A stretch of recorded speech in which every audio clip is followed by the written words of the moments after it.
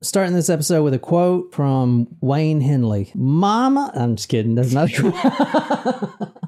Like, how many times have you said that quote? It's been in my head. In the 4 parts. 5 parts that we have now done this. I was in the shower today. I was like, Mama. Yeah, we saw your thirst edit video of it. I killed Dean. Okay. Oh, Wayne. Oh, God. Okay. Oh, Wayne.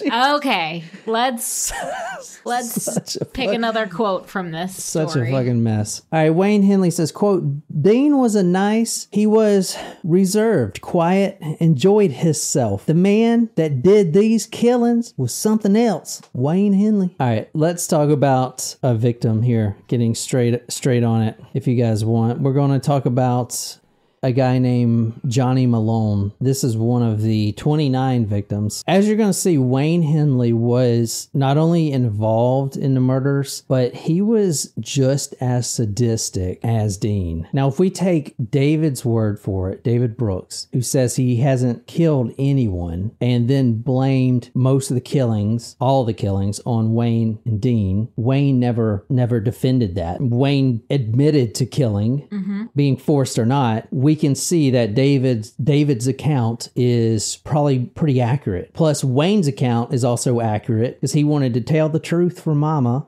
so I can live. So we can see that Wayne is actually pretty sadistic. Okay. This is the guy that's trying to get out of prison right now. Okay. This boy, Johnny Malone, was one of the many victims. Just like most of the boys who would always come over. Most of the time, it would be fine. They would just come over, sniff some paint, drink, whiskey, whatever. Wayne would actually finance most of the parties because Wayne actually worked as a handyman. So he financed a lot of the parties and they would just get fucked up. That's what they did. Okay. So the kids would come over and then if something happened, it was like a gamble almost. Now they didn't know that they could die. Right. But a lot of them did, because things got out of control like we talked about. So Johnny Malone is one of those kids. However, he tried to escape and Wayne is the one that killed him. Okay, so this is the first one that we know that Wayne is killed according to David. First one. David saw it. Okay. He saw this kid trying to escape once things are getting too far, and now he could potentially run out of the house. Now this is at 2020 Lamar. So this kid, Johnny Malone, this is what happens according to David. All right, I don't know if I want to tell you what happens or let you read the exact quote, but let me just try to describe it because this is kind of intense. Okay. Johnny Malone is with another guy there named Billy Baulch, Baulch, and both of them are going to be killed this night. Okay. Johnny Malone tries to make an escape for it, and Wayne sees it, and he shoots him right in the signature spot that Wayne shoots everyone, even Dean, right in the forehead. Okay. Now, we talked about a .22 caliber. It's not really big. It's not a big bullet. You can get shot with a .22 caliber all. Yeah, but maybe not in the middle of your forehead. I know. Right. This is what makes this murder so intense. Okay. .22 caliber bullet straight in the forehead, like right between the eyes. Boom. Pineal gland blown up. He falls to the ground. And this was Wayne that shot him right in the forehead, close range. He falls to the ground and that's the end of it, right? That's the end of it. However, a full minute goes by. A full minute, 60 seconds goes by. And little Johnny Malone gets up with his bullet in his head like nothing happened. And he said, please, Wayne, please don't kill me. This is from David. Jeez. Johnny Malone, Johnny DeLone, something like that. Yeah, it's true. Billy Baulch was already laying dead in the bed, and I was sitting talking to Johnny, trying to keep him calm because he went wild when he's seen the strangling. He knew he was fixing to go himself. Wayne snuck back and hollered, "Hey, Johnny!" And when he turned around, Wayne shot him in the face and he fell over. About a minute later, he raised up and he says, "Please, Wayne, don't." Wayne had to choke him. Jeez. Isn't that crazy? Wolfie says size matters twice in this case. Yeah. I mean, I kind of wonder if he even knew, like at that point, he was shot. That's crazy. Because, that probably disrupted his brain, I guess. That's wild. Yeah. We know Wayne, as you're about to see, is completely okay with killing. Mm-hmm. And David is not okay, but he doesn't, he's still there. He's helping bury the bodies, yada, yada, yada. But Wayne specifically is taking part in these killings, a lot of the chokings and stuff like that. David claimed that he actually didn't kill anyone. He just helped dispose of the bodies. He also said that Wayne is more sadistic than Dean was. And the reason I'm harping on this Wayne guy is because right here, and I showed you last time, but he's trying to get out of prison. Now, this is recent. This is from 6 months ago. He's trying to get a compassionate release. And as you're going to see, we should probably not be so compassionate. Exactly. And Wayne says about his childhood, well, if you had a daddy that shot at you, you might could do some things too. He also says this, quote, I know I'm going to be sent away and I'll be about 40 when I get out. That's optimistic. Maybe they'll take me in the army. He's 66 now. So luckily, I mean, I don't know what the fuck he was thinking. He's going to get out at 40. There's 29 dead boys and you're going to get out at 40. I mean, what are you what it what I don't know. Maybe he thought that because he wasn't the killer of most of them. But I will say, if it wasn't for Wayne, because David was smarter, David wasn't going to admit to anything until his hand was sort of forced, right? But if the boys would have said, hey, let's just blame all this on Dean, and we were just forced to help, they could have possibly gotten away. I can guarantee you they would have gotten away, because no one could prove otherwise. If they knew the lawyer thing, and Wayne went in there, and he had a lawyer at first, and he didn't just chirp like a little bird, you know? Interesting. They would have definitely got away. Well, because they were both not silent, right? So Wayne was arrested first, and he wants to clear his conscience, and also he doesn't think he's going to get in prison that long. But so he does it, and then he actually is in the police station, and he looks at David and is like, "I done told him everything, David. You might want to do that too." And David's like, "What the fuck? You know, shut the fuck up." You know? Yeah. And so eventually David did confess, but he actually has two confessions. One was kind of redacted and reworded, if you will. But it's almost like it was the great prisoners, the prisoner's dilemma, but except doesn't sound like they were really forcing. Well, it was interesting because David didn't want to say anything, and Wayne was an open book. But now that he was, I mean, he knew that he chirped, so he needed to. Yeah. Tweet. David Brooks had known Dean Corll for 4 years by the time Wayne Henley came into the picture. Wayne Henley was the new boy, and right away he became almost like a tyrant to not only all these kids but also David Brooks. David Brooks remembers one time when he went into the house and immediately he was slugged by Wayne, fist in the face. Wayne was hiding behind the door. Boom, right in the face, knocks him out. David Brooks wakes up on the torture board and he's getting raped. I don't know if that tells you the dynamic of the three. Yeah.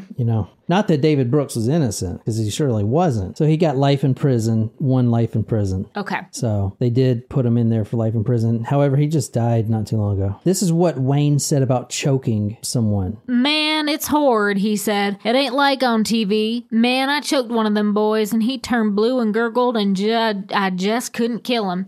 He just wouldn't die. I went in and got Dean and I saw he came out and helped. Had to do 2, 3 like that. So that's Wayne Henley. All right, at this time, the Corll Candy Company goes out of business. That's 1968. And during that time, Ruby, remember I told you about the candy apple lady? Yep. She notices that there's a lot of stress going on. The company's closing. Dean is having to get a part-time job. And not only that, she also sees Dean on several occasions, especially in the late evening, nighttime, carrying a shovel with him. Okay, now this is 1968. And what he would do is he would go into the factory, into some of the back rooms. This is before he was dealing with Wayne Henley and even David Brooks, a little bit of David Brooks, I guess they had just met. But in 1968, Ruby kept seeing him, and other employees kept seeing him carrying a shovel with him, going into the back rooms and digging in the factory. When asked about it, because several employees are like, what are you doing? He would say that he was, quote, dumping discarded candy apples, which that they've never done that. Like, you throw them in a dumpster. You don't bury them and then pour cement. You don't bury them and pour concrete over it. It's okay. You can say cement. You don't bury them and then shoot semen all over it. Ew. So, this is before. All right, so you're asking, all right, well, they didn't even dig. Even today, they haven't even started digging or even cared to freaking dig in the factory. What the fuck? You really think he's discarding candy apples, burying them in the factory, and then recovering it with fresh concrete? Who the fuck would do that? Dean was already killing people on his own. Like, why don't they go and fucking... No one's brought this up? Like, has no one brought this up? Not that suspicious, apparently, to them.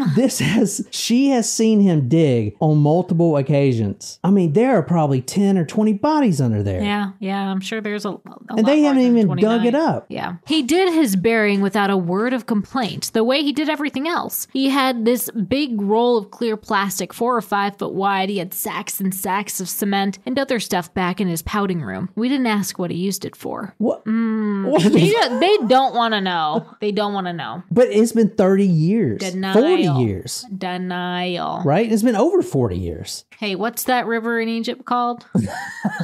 As a curiosity, just to be morbidly curious, let's go freaking dig it up. Like, what? What the fuck? In their view, some things are better left buried and swept under the rug. At least build a hotel or something over it, like some of the people do. Yes. Wolfie, this is the second time we have both said like the exact same thing today. Nice. At the same time. Awesome. So no one knows how many victims Dean has, but it's probably a far more amount than 29. I think that's fair to say at this point. And they're probably still buried both in the boat shed and in the factory. Yeah. The factory is like a place you could look now and find bones. Probably. Undoubtedly. Yeah. You literally could go dig right now and find bones. Yep. And they haven't. And they have not. They have not. 40 years later. Still haven't. Seems like a lot of work. All right. Yeah, I mean, it's crazy. I will say that because Ruby went up to the detective and said that, said, hey, Dean was digging here in the factory. And they had sent someone out, and I have a quote in there where she says, I have to find it, but it says something like they basically did 5 little shovel digs and then quit. But it's pathetic. It's pathetic. But I will say she was talking about the detective who was there in charge of it was more concerned about her husband, because her husband also worked with them. And he asked her, like it matters, if her husband, quote, was a queer. That's what they care about. And she is like, okay, what does it matter? What does that have to do with anything? We're talking about murdered children, like dozens of murdered children, and that's what you care about right now? That's all the detective asked is your husband a queer? Dude, I know, right? What the fuck? That's crazy. I mean, I know this is in the 70s, but goddamn, still. I mean, is your husband a queer? I mean, what the fuck? I mean, that's crazy that it would be her response. I know. That's just crazy. Put them shovels down, boys. Her husband it is is queer. kind of crazy that like the parents of these missing, or they were missing kids, but of the kids, who were probably killed by Dean. I'm sure you could probably figure out the accurate number by how many missing children there were in the surrounding areas in that time frame. So you can get a more accurate count of how many kids were probably killed. But I am surprised that there was not maybe there was, and we just don't hear about it, but you would think the parents in this town would be fucking outraged. So a lot of them were from broken homes, but the parents were calling on the police, and the police were doing literally nothing. And I get it. It's the runaway time. It's the 70s. Everyone's, running away, joining the circus or whatever. But I mean, everyone's only running away from the heights. I don't know. It's kind of crazy. Exactly. It doesn't really make any sense. I'm not talking bad about police in general. Just this one department did not care. Okay. And some of the police did care. Like that one quote you read, that detective was like, it's a shame that this happened. Like, yeah. We should have kept digging. He didn't have any control over it. Right. So they're not all like this. But one detective said about the missing kids, quote, These kids, most of them, knew what they were getting into. They were male whores out for some quick money. Another detective said, those kids were what you call little turds. Most of them. Several had police records. Several had nutty parents. That is so fucked up. Okay, most of them did not have police records. Most of them were just kids that, Yeah, I mean, just kids. I mean, how many 11-year-olds? 11-year-olds, yeah. 11-year-olds have freaking police records. Yeah. So this is Ruby Jenkins, the candy apple lady, about the police not digging up the bodies in the factory. Quote, they couldn't have been more bored. They sent a couple of detectives and a digging machine out to the shed on 22nd to meet me, and they found about 40 reasons to tear up a few feet of dirt and then quit. There was concrete in most of the places where Dean used to dig, and a detective kept saying, lady, this is old cement. There couldn't be any bodies under here. Lady, you're just plain wrong. So I walked away. Well, who put the cement there? And then that same detective says, tell me about your husband. Is he a queer? Oh my God. Nuts, man. Just completely fucking nuts. Wow. At this time, the candy business started to turn sour. Dean picked up another shift at the Houston Lighting and Power Company, and by this time the mom had already remarried twice more, now to a man who was a paranoid schizophrenic and extremely jealous and violent. So she couldn't even stay at her own house anymore. She had to live in the candy factory, and Dean Corll basically fortified it. Security cameras, big locks, everything, because this guy was extremely unstable. He would ride around the factory at night blaring the horn. He would come up there, pound on the door, demanding to see Mary West, all of this stuff. And the police, were called, but they never even came out. So they had they fortified Mary West, the mother, in the candy factory. Now, this is during the time where it's closing down. So, and this is bad news for Dean, because at this point, she contacts another psychic, and this psychic tells her that she needs to move out of there to somewhere else. She moves to Dallas. Now, Dean's only lifeline, which is in a lot of cases we do when the parents leave or parents die, they have that one little lifeline, which it was to her mom, that separates them from normal, although kind of effed up, to complete homicidal maniac, has now been severed. So this is when all the killings started happening at once. The number is 70 to 73, but we know that he was digging in the factory. So if we take that into consideration, it would be 68 to 73. Yeah. So once mom moves to Dallas, then, he's all alone. He doesn't have any friends. Remember, this is all he does. His two friends are teenagers who just come over and get high and stuff like that, and then eventually help him torture people. Like, those aren't good role models, No. So he started moving. Now, this is crazy. The first place he moved, now this is before 2020 Lamar, where he was shot and killed, his father's place. He started moving, once the factory shut down, to different locations, different apartments. In fact, over 5 years, 25 different addresses in 5 years. That's a lot. That's lot. 5 a year. Yeah. Why do you think he wants to move that much? Well, something be stanky in his boat shed. You think they should be, looking at those places? Yep. Sure do. You think they are? Nope. Doesn't sound like. The thinking is that the reason he moved every, 2.5 months to a different apartment is because he was burying bodies there. Right. Hey, he's running out of square footage in the apartment backyard, I mean, how many is this guy killed? It's just, that's where this guy probably killed over 100 kids. Yeah, it's probably way, way, way, way more than the numbers that we were talking about. No one's even been back and looked anywhere where he lived. I hope that somebody does. Like, I hope that maybe, now it's 40-something years later. Doesn't mean it's too late to do some excavating if they have information about where, kids may be buried. But the only person that can provide them information now is Wayne. Wayne Henley, who may say, hey, I know where some more bodies are. Some more bodies are. If you let me out of prison. Yeah, he may. I mean, shit, maybe. So now Dean is all alone. His mother has left, and the candy factory, the thing that he grew up in, and the only thing he really knew. Because let's be honest, he's a relay tester at Houston Power and Lighting. You think he gives a shit about that? There's no passion in that. I mean, he goes Where's to the candy at? he goes to work and he does his job, and that's it. Right. He ain't got nothing to live for at this point, honestly. He's starting to drink more. I mean, where his, I told you about Betty Hawkins, the girl that he was kind of going to marry, but just to appease his mom. Yep. So they're in communication all these years, and she notices he's changing. He's more down. He's more depressed. He's more nihilistic. He's more drunk, He's just not that old sweet Dean. So he picks up his life first by moving across the street from the Corll Elementary School. That's his first location. He actually rents a storage shed. Does anyone check the storage shed? Oh my gosh. This is crazy.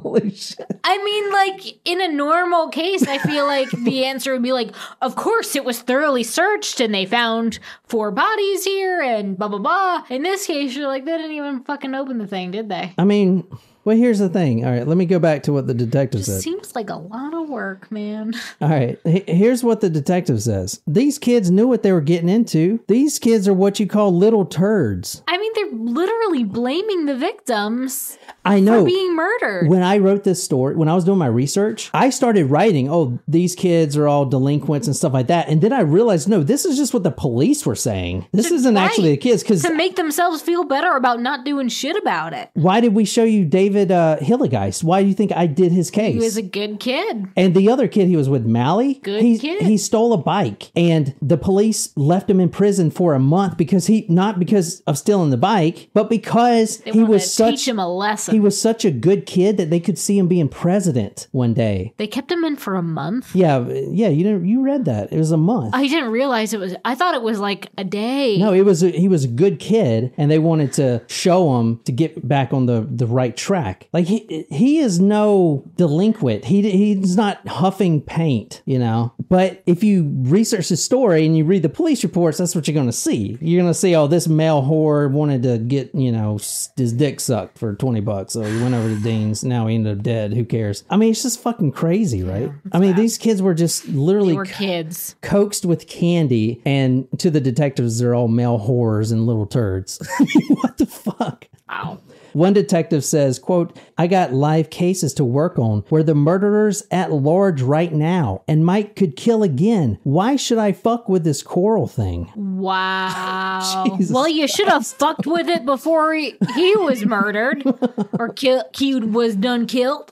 But they didn't. Like, they did have a murderer at large, and they didn't do anything about it. He moved to a storage shed. That was the first place he moved out of the 25 different addresses. He was still the candy man, even though the shop was out. But those kids a few years earlier who would come, like David Brooks, and get their pockets filled, and even like the 9-year-olds and stuff like that, were now, 13, 14, 15, and they just came to him now, not for candy, but for whatever. Now, we're talking about most of the kids were picked up, kind of brought there or whatever. But a lot of the kids did actually go to the house. You know what I'm saying? Mm-hmm. At this point, it's surmised that Dean either found a pair of handcuffs or bought them, who knows. And that's when he started messing with the handcuff trick, where, let's see if you can get out of these. They're not real handcuffs. They're Houdini cuffs, right? And they were real handcuffs. Yeah. He developed a Manson-like following, too, with some of these kids. Now most of the kids that knew Dean, like, they survived, right? Also, at this time, when he met Wayne brought a lot of kids Wayne was enrolled in a driving school, and he went up there and enrolled a lot of the kids to come to the parties, if you will. Mm-hmm. One guy on Facebook, I think recently, said something to the effect of, I was in said driving school. Oh, wow. And I was invited to said party, and something happened where, my car broke down or whatever. I couldn't get a ride, or I missed their van or whatever. So Lucky kid. yeah, no shit. I guess guy now. When Dean Corll turned 30, he got real conscious about his age because, he's 30 now. He's hanging out with teenagers. He's doing everything he can to look younger. While everyone else is growing their hair out and stuff like that, he's keeping kind of clean shaven, trying to look kiddish. He also had a sharp personality change. This came about with an illness he had. I never heard of it. Hydrocele. It's a water pocket that develops in your testicle, and it's supposed to be extremely painful. Ouch. So he's going through this too at the same time. Everything's just falling down on this guy. He loses the candy shop. His mama leaves, He turns 30. He turns 30. He has to work at this job he doesn't like. He's a failure type of thing, He's a murderer, So everything just Pedophile. piles up. And lately, his sadistic appetite has been increasing from what Wayne Henley would say. Okay. Dean Corll didn't make a lot of money. I told you Wayne financed a lot of the parties. Dean didn't make a lot of money. So the $200 per kid, that's the verbal contract he had between David Brooks and Wayne Henley. However, there was only one payment of that. Oh. Yeah. Dean didn't pay besides that one time. Interesting. Yeah. Dean became kind of a shitty friend. Not only would he not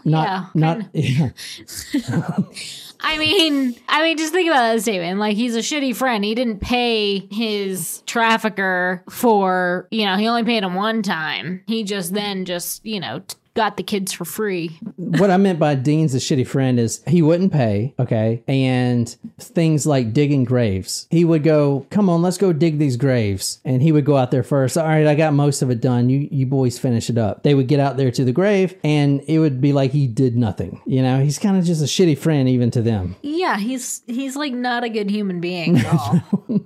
No, he's terrible. All right, let's go to the Texas Farm Road. This is another place they found bodies. So we went to the boat shed, all of his addresses. Went to another place, at least. Now we're actually going to another place to pull out bodies. All right, Texas Farm Road. This is where they pulled up the boy Billy Lawrence. It was a summer community called Hickory Hollow. Elmer Wayne Henley in an interview said, quote, there was just some boys that got Dean. Damn, I can't even read his hick fucking. These was just some boys that Dean picked up that I helped him get, brother, and he raped them, ended up killing them, brought them down here and buried them. This is interesting. I never heard this before, but they brought a rolled up carpet out. Now, this is in the forest, okay? They bring a rolled up carpet out with them, with the bodies. But with the body in it? No, the body's not in it. In fact, you'll see Dean is so strong that he would literally put one boy under each arm and kind of barrel them, walk over to the grave. There's another reason they brought the carpet with them. It's kind of interesting. I never heard of anyone doing this. They bring the carpet with them because when they start digging, they don't want to make a mound somewhere. So they just dig out the excess dirt, put it on the carpet, roll the carpet up, and then,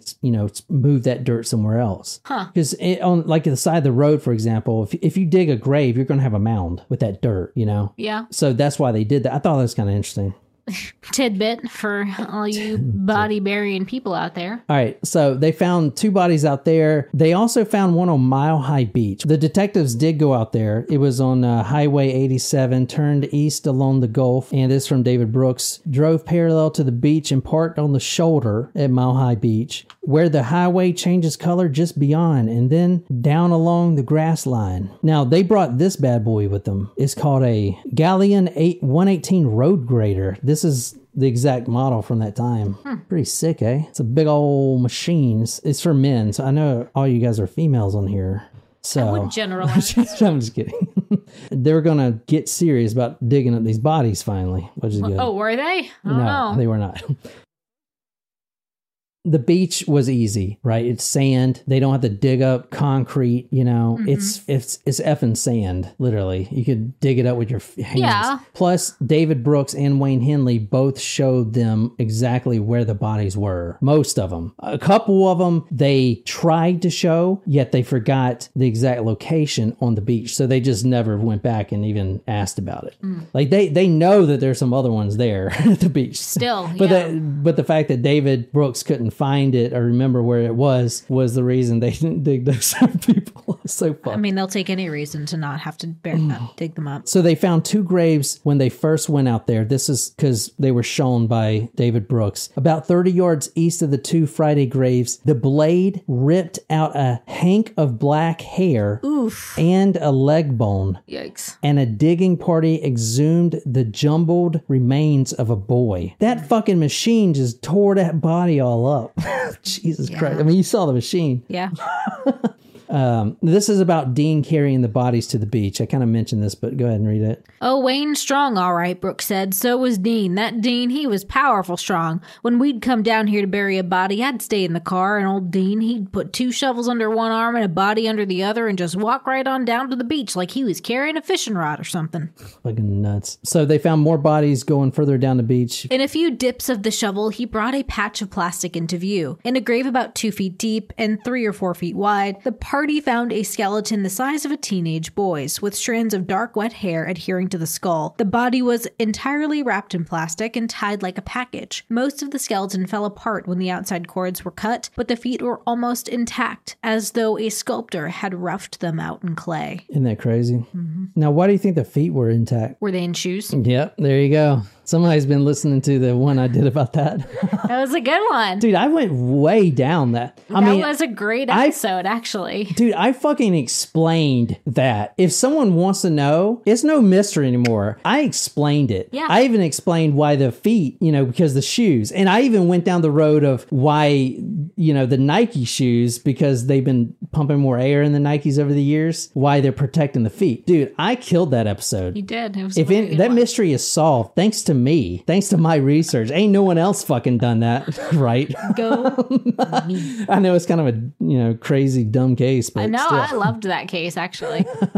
All right, the feet were intact because which is crazy because the bodies were skeletonized, most of them. Yeah. And well, that's where it's the same pattern, right? He wrapped them in plastic, put the lime in there, tried to decompose it, but he didn't think about taking the shoes off, I guess. I know, it's crazy. The next body was 200 feet at the beach, unwrapped, full set of teeth with a few gold fillings, black hair long that it almost looked like a female. However, the morgue assistant there said that, no, this is a male. That's what he's there for. But crazy, right? 2 boys who were there, these are observers, beach-going boys. One was 12, the other was 13. Maybe they're brothers. Anyway, they told the media, quote, "It stunk like crazy," one of them said. "Just bones. And you could see his hair. You could see his hair. Looked like a Mexican. Awful." The other boy said, "I seen it dug up. It had hair and a little bit of flesh on his arms. This was the first dead body I ever seen. I hope I don't see no more." I don't know. I thought that was cool to put in there. All right, another 2 miles at the beach, they found more bodies.